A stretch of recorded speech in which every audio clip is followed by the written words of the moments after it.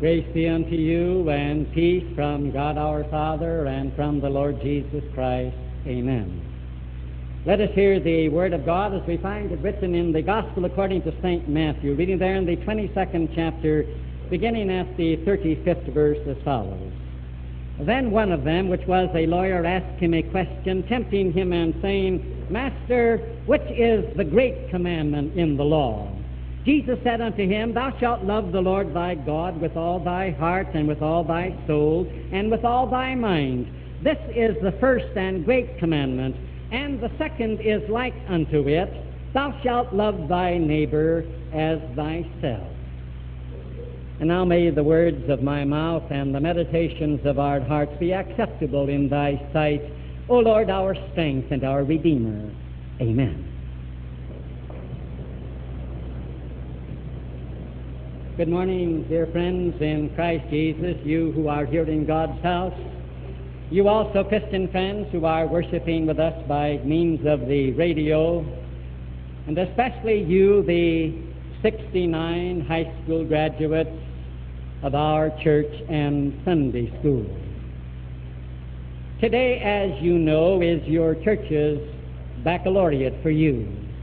And so you have come this morning to God's house to hear a message from the Word of God on this occasion, the completion of your high school academic course. Soon you will be literally scattered to the four winds, will you not? Some of you will seek employment. Others of you will get married. Some of you will enter the armed forces of our country. Some of you will enter institutions of higher learning. As a group, young friends, you know that this is the last time that you will be together. And what shall I, as your minister, say to you this morning? I think of the words of Jesus when he was in the temple for the last time. It was Tuesday of Holy Week, the Tuesday before his crucifixion on Good Friday. There were large multitudes around him. Most of them were hostile. But in that group there were a number, and especially there was one Pharisee who turned to Jesus and he said to him, testing him, and when he asked the question, it seemed to be asked in all sincerity on the basis of Christ's answer. So we can assume that this man in honesty wanted to know the answer to this question. And he turned to Jesus and he said, Master, which is the great commandment in the law? In other words, he wanted to know, Master, of all the laws of God, which one is the greatest? Which one is prime? Which one comes first? And immediately our Lord answered him, and he said to that man, Thou shalt love the Lord thy God with all thy heart and with all thy soul and with all thy mind. Jesus says, this is the first and great commandment. And then Jesus kept on and he said, and the second is like unto it, Thou shalt love thy neighbor as thyself. Jesus told that man the great commandment, the one that stands head and shoulders above all of God's commandments, is this one, love thy God and also love thy neighbor. And in thinking of a message to bring you on this, your baccalaureate, I could think of nothing better than these words of Jesus, that Jesus would say to you from the Word of God this morning, will you do this and let this be the motto of your life? Love thy God and love thy neighbor, because this, Jesus tells you, is the first and the great commandment. It is the greatest of all God's commandments. It is the supreme commandment. It stands head and shoulders above all others. And you may say to me this morning, young friends, I am to be filled with love and devotion and sincerity, and I am to be filled with reverence and respect for God, and also with reverence and respect and concern for my brother, and that I am to be filled with that kind of love because this is the greatest of all of God's commandments. You may say to me this morning, I rather doubt that that is the greatest of all of God's commandments, the supreme commandment of God. And you may say, why, look, if I am to love God, and I am to have a reverence and respect for God, and I am to have that same reverence and respect for my neighbor, and that I am to be concerned about him, doesn't that mean that I'm going to spend my life for the other person? How about myself? Will I not come up on the short end in this bargain? Will it not end up that I'll be the low man on the totem pole, that I'll miss something in life if I would dedicate my life, whatever God puts me, in loving God, in having devotion to Him, and reverence and respect for Him, and also for my neighbor, my fellow man? Will I not lose out? Won't I miss something? And then you may say to me, and after all, does my neighbor deserve that I love him, that I have reverence and respect for him, that I am concerned about him, that I have consideration for him? I would like to ask you, as Jesus beckons you today, to love God and to love your neighbor, to have you realize that when Jesus says, will you love God and love your neighbor, will you be so filled with love that you will realize that this is the greatest of all commandments, it's first and it's foremost, and also know this, that if you do, it is not going to be a life where you're going to be wanting something. It is not going to be a life where you say, I've got the short end.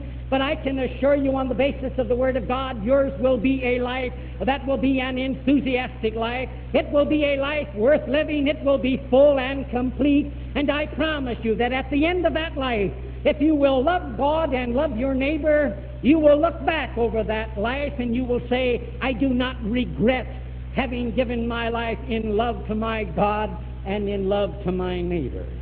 You may say, how can you be so sure of that?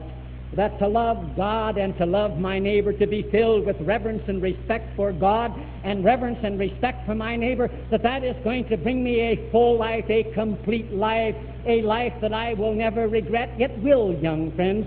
This is the greatest of all commandments that God has given. It does stand supreme, and it means a consecrated, full, enthusiastic life for you, because in the first place, may I remind you of this fact, that if this law of love will be the rule of your life, then you will never deliberately and maliciously disobey God or harm your neighbor.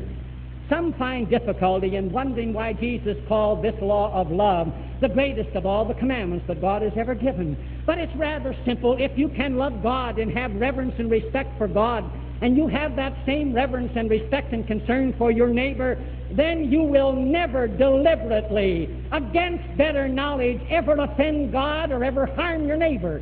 And therefore, when you will not do these things, that means that you will be fulfilling all of the other laws of God, because all of them are summarized in the law of love. Love thy God and love thy neighbor. If you have respect for God and reverence for Him, then in your life you will say, I never want to hurt God. I never want to disobey Him in any way whatsoever. I never want to deliberately do something that is wrong. I have too much love and too much respect for Him. And then you will turn to your neighbor and you will say, I will love my neighbor. I will have reverence and respect and concern for him. I will never deliberately harm him. I will not bring hatred upon him. I will not lie about him. I will not turn and begrudge him the things that he has in life. I will not disobey him. I will not be filled with jealousy and hatred toward him. I will treat him in love and respect. And when you will say to yourself, therefore I will never deliberately harm him, then there will be this fullness of life for you, young friends. It will be this, that you will never be a castaway from God and not realize it, and you will never be a stumbling block for your neighbor. You may say, what do you mean by that? I mean this, that it is easy to slip away from your Lord Jesus Christ. It is easy to become a castaway. And you know, Paul said in his life, that this would never happen, that he, preaching to others, might be a castaway. But if you forget the law of love, if you forget reverence and respect for God, and you do deliberately go against God and grieve Him, and you forget love and reverence for your neighbor, and you harm him, you will be hardening your heart, and imperceptibly, scarcely realizing it, you will be wandering away from your Christ, and you will end up with your heart hardened and a lost soul, and scarcely realize it. You remember King Saul, when it was said of him, and the Spirit of God had departed from him, and he didn't even know it. And again, you will not be a stumbling block for your neighbor. What do I mean by that? Unless there is love in your life for your neighbor, unless there is a reverence and respect and concern that you will never deliberately hurt him, either bodily or otherwise, then you will know this, that at the end of life's way there will be no neighbor with whom you have come into contact who has lost his soul because you fail to love him. What a horrible tragedy to have some neighbor, some fellow man, say that the reason why he has rejected Jesus Christ is because you as a Christian fail to love him and to have proper respect and concern for him, and that you became a fatal death trap, that he lost his soul because you failed to heed and to keep the greatest of all laws that God has ever given. Love thy God and love thy neighbor. My prayer for you this morning is this, that you will in your life, wherever God may place you, in whatever circumstances you may find yourselves, that this will be it, that you will say, I will love God and my neighbor, because this is the supreme law of God. It stands head and shoulders above all other laws, and that you will do both. And then I know this, you will not try to delude yourselves into thinking that you can love God and not love your neighbor. There are a lot of people today parading as Christians who are trying to make themselves believe and others believe that they can love God, that they can be filled with reverence and respect for God and to do his will, and at the same time not to love their neighbor. I wonder if they realize who their neighbor is. Do you know, young friends, just who your neighbor is? You know, another expert in the law asked Jesus that question one day too. And it was a superb answer. He said to Jesus, who is my neighbor? And then remember Jesus, what a teacher he was. He began to unfold that beautiful parable. He said a man went down from Jerusalem to Jericho. You know, whenever you leave Jerusalem, even though Jericho is north, you always go down when you leave the holy city, whether you go north, south, east, or west.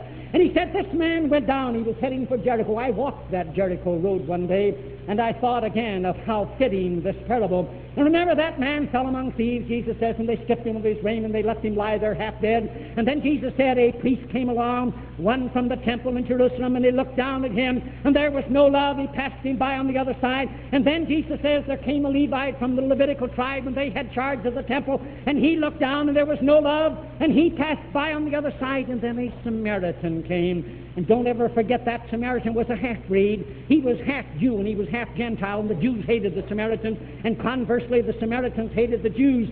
But here was a hated man. He went by and he saw that Jew lying there on the road. He was the one that needed help, and the Samaritan, Jesus said, he got off of his donkey, he got down, and he bound up the wounds of this man that was half dead, poured him into oil and wine, put him on his donkey, went into the inn that was there, and I stood in the inn that still stands there, called the Good Samaritan Inn.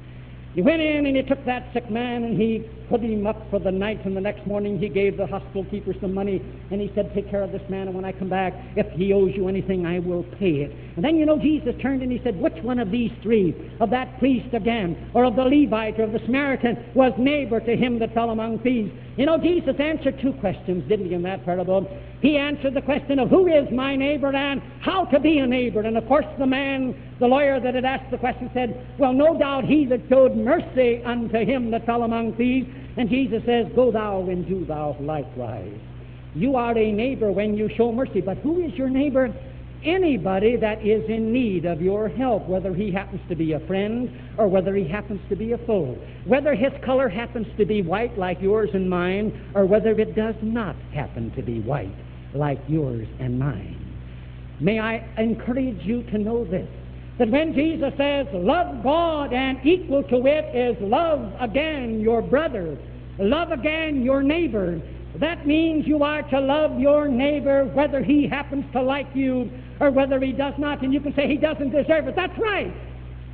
There are many neighbors in your life and mine who do not deserve love. I challenge you in the Scriptures to show me where God says, love your neighbor because he deserves it. It isn't there. God doesn't say to you and to me to love our neighbor, to be filled with concern and reverence for him, that he deserves it. No. God says, I want you to love him because I want you to love him. It is mercy. Let's not again be deluded into our lives that we can withhold love from somebody who doesn't deserve it. That does not enter the picture. And I hope and pray that you will do both, that you'll not lose your soul over trying to do something that is an utter impossibility, to love God and at the same time not to love your neighbor. Oh, this is your baccalaureate, and you may say, what can the church tell me that I can come to grips with and put my teeth into it, that I might remember something of my high school graduation. I would like the Lord's words, again, to be painted and emblazoned on your hearts and souls. Love thy God and love thy neighbor. Be filled with love and concern and reverence and respect for your God, and be filled with that same kind of devotion and love and respect for your neighbor, anybody who is in need of your help. And Jesus says, because that's the greatest of all commandments. It stands supreme. It's greater than any other law that God has given. This is the law of love. And it is the greatest, and it means a full and complete life, because in the second place, know this, that whenever you in your life, my young friends, will go to fulfill the law of love, you will find that you are doing it out of gratitude for the love of Jesus Christ that He has shown you. There were our catechism days, were there not, 4 years ago? Rather striking. You were the largest class that we've ever had. There were 69 in the catechism class of 4 years ago, and there are 69 in this graduating class today. Some of you have moved away, others have come in. I know not all of you could be present today, but again, the confirmation class of 4 years, 69 and 69 today. And you recall that in our confirmation days, we talked quite a bit about the love of Christ, did we not? And remember, we used the word grace as regards Jesus. It was this, that while we were yet sinners, Christ loved us, didn't He? It was not a deserved love that Christ had, that when He came out of the ivory palaces into this world of sin, it wasn't that you and I deserved it. When He was born of the Virgin and became a human being without sin, it was not that you and I deserved it. And when He went to the cross, and when He suffered and died and taking the very guilt and punishment of the world on Himself, it was not that we deserved it, was it? We said this is the story of grace. This is the story of undeserved love. This is something that none of us deserves, but it was the great, magnificent story of love. And by that death on the cross, He bore our guilt and our punishment, did He not? Greater love hath no man than this, that a man lay down his life for his friends. And in that death, Jesus Christ merited a righteousness that brings forgiveness, life, and salvation for us. And therefore, when the law of love is the law of your life, and you do it because you say, this is the greatest of all God's laws, of all the laws of God in the entire Scriptures, this one stands supreme, and it's head and shoulders above all else, you will be doing it as your thank you to Jesus Christ and His love that He shed abundantly on the cross, that in Him there is forgiveness and deliverance from hell and eternal life, all from grace, a love that no man deserves. And you may say, when again you put this law of love in your life, wherever God may place you, a reverence for God, a respect for Him, that you never want to disobey Him maliciously, and a reverence for your fellow man, that you say, I never want to harm him. And when that comes in gratitude, then you can look at your life and you can say, there is an evidence that I've got a living faith in Jesus Christ. Oh, it's a wonderful thing, young friends, to have a living, a saving faith in Jesus Christ. We talked about that in catechism, didn't we?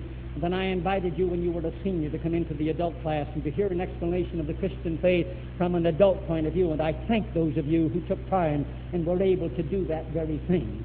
You know, we talked about faith in Christ, and we said that you and I cannot even see our own faith, but that Jesus says, by our fruits we can tell. And so we look into our life to see whether that faith in Christ that we claim we have, whether it's a living, saving faith. If you can look in your life, young friends, and see that that faith in Christ is demonstrating itself and giving evidence in your love and respect for God and your love and respect for your neighbor, then you can say, mine is a living, saving faith. And what that means today.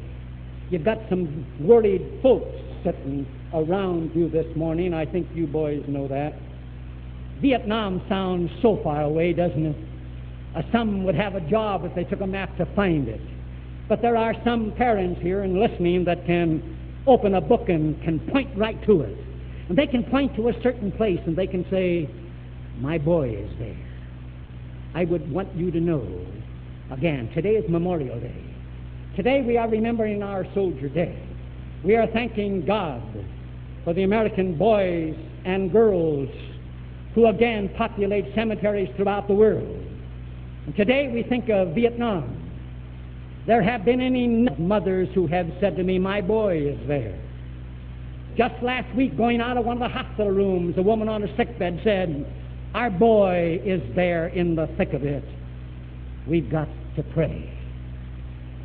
I don't know what God has in store for you, young men. I don't know what God has in store for this nation that you love and that I love. But let me tell you this. If Vietnam happens to be a place where your life will end, I can assure you that seated here in this church, fathers and mothers will thank God that you went out of this church and that you went with a living faith in Jesus Christ and that you were saved, washed in His blood. That's the biggest thing that they would want. This is Memorial Day. You're living in crucial times. God alone knows what is in store for this nation that you and I love. This is the Memorial Day when we remember our soldier dead. My prayer for you today is that again you will go out and wherever you are placed in life, that you will say, the great commandment of God for me is that I love God and that I have reverence and respect for Him, consideration and concern for Him, and also for my fellow man. And then let me assure you, you won't be afraid to grow in it. You know, some are afraid to grow in love. Jesus says, thou shalt love the Lord thy God with all thy heart and with all thy soul and with all thy mind. In other words, I want an all-out love. Go on now, don't be afraid. And then He says, thou shalt love thy neighbor as thyself. You know, some Christians are scared to death to love their neighbor as themselves. And some Christians say to me, I don't love myself, so how am I to love my neighbor? But as a Christian, you ought to love yourself. Oh, there was a ditty that used to go, you know, I love me, I'm wild about myself. And I think some of the old heads like myself remember that, and they're scared to death to say they love themselves. You and I as a Christian ought to love ourselves in Christ. To love ourselves that we do not want ourselves to be lost. To love ourselves that we take care of our bodies. To love ourselves that we want to live as a Christian. And to love ourselves that we want to be treated as Christians. Let's take some other words of Jesus, and maybe that will help. Jesus says, thou shalt love thy neighbor as thyself. And Jesus said this way in the golden rule, in all things whatsoever ye would that men should do to you, do ye even so to them. In other words, how am I to love my neighbor? To what extent? How am I to grow? I am to put myself in his place, and the way I would like to be treated if I were sitting where he is sitting, that's the way I want to treat him. That brings it right down to earth. And let me give you a real homely illustration. Many of you have already turned your caps and gowns in, have you not? You've had your baccalaureate in the county schools and even in the Marian schools, but some of you are not yet graduated. You turned your caps and gowns in. It wasn't hard to put ourselves in your place and to say, we know if I were sitting there, I'd like a cap and gown today, and I know you did, so we rented them for you. Just a simple illustration of the law of love. Anybody else seated there would want it, so the church said, we want you to have it. You've already paid for one. We will rent one for you. And so if you call the office, you got a cap and gown for today. When you put yourself in the other person's place, don't be afraid that you're going to come up on the short end. Listen, why not put Jesus to the test when Jesus says, and all the other things I'll add to you. My prayer is this, that you'll go out and you'll love God with all your heart and soul and mind, and you'll go out and you'll be concerned about your neighbor with love and kindness and consideration, and then let God take care of you. Oh, in my early ministry, I saw the day when I had one thin dime between me and starvation. But I never starved. God's never failed, and He won't fail you. Why don't you let Him, again, put Him to the test and let Him see in whatever vocation and walk in life you go. If, again, you want a full and complete life, Jesus says, I'll take care of you. Why don't you let Him do it and go all out and love God and love your fellow man? It will mean a full life, because it's going to mean also this in the third place, that if you're going to dedicate your life to the law of love, you're going to be filled with love to God, reverence and respect for Him, and reverence and respect and concern and consideration for your neighbor, for your fellow man. It's going to be a complete life, because then Jesus is always going to be your glorious example. He did some wonderful things. When I stood in Jerusalem and stood at the cross, I realized that was the great thing that He had done. And yet again, did you ever realize this, that because Jesus of Nazareth came into the world, we've got hospitals? The world never heard of hospitals before. The world never heard of mercy to a sick person. Retarded children. We have over 5.5 million retarded children.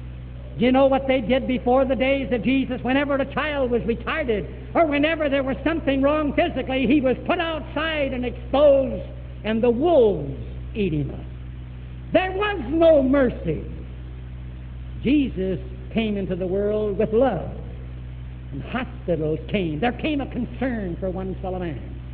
Mercy became a word that people understood. Children were protected. Women, what a horrible thing before the Christian era to be a woman. Animals were treated better. Women rose to their status because Jesus came into this world. Democracy, power in the hands of people, Christian liberty came through Jesus Christ. Education came through Jesus Christ.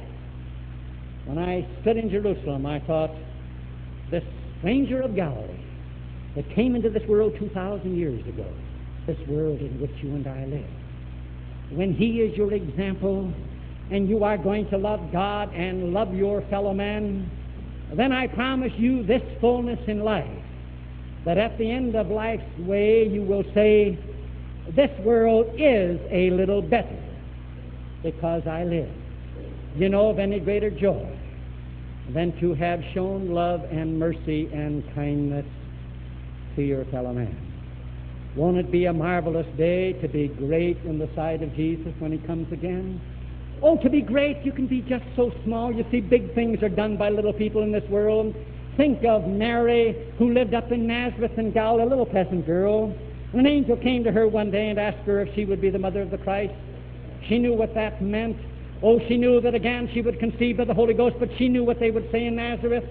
She knew that they would keep on saying that she had been an impure woman. But oh, all generations still called her blessed. And there was another Mary up in Bethany. Remember one Saturday night she had bought some costly perfume, and she anointed the head of Jesus and his feet, and Jesus said, the fragrance of that will go out to the world, and for nearly 2,000 years we hear about Mary of Bethany, just an ordinary little woman who anointed the body of Jesus, and you can still smell the precious perfume of a gift of love.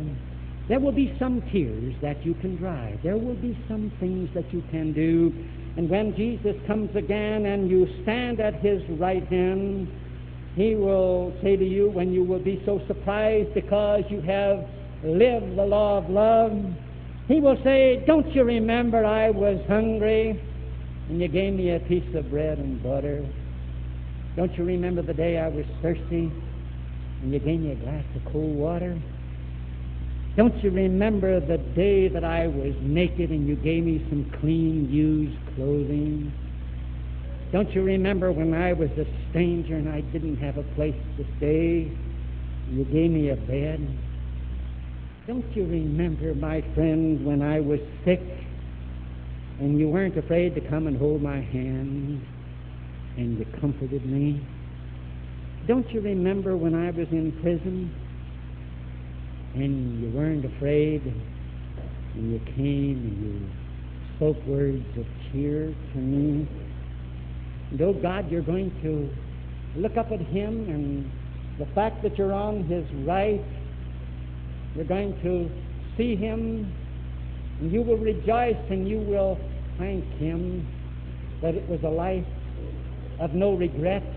It was full, it was complete, it was enthusiastic, because, young friends, if you will go out and you will love God and you will love your neighbor, on the last day you can stand up and you can say, mine eyes have seen the glory. I see the glory of the Son of God, who loved himself and gave himself for me. My prayer is this, that yours will be a full life, an enthusiastic life, tremendous, wonderful, and it will be. If you will go out of this church this morning and you will say, wherever God puts me, this shall be the rule of my life. I'm going to be filled with love and respect for God, and I am going to be filled with love and respect for my neighbor. God bless you. We all love you. Amen.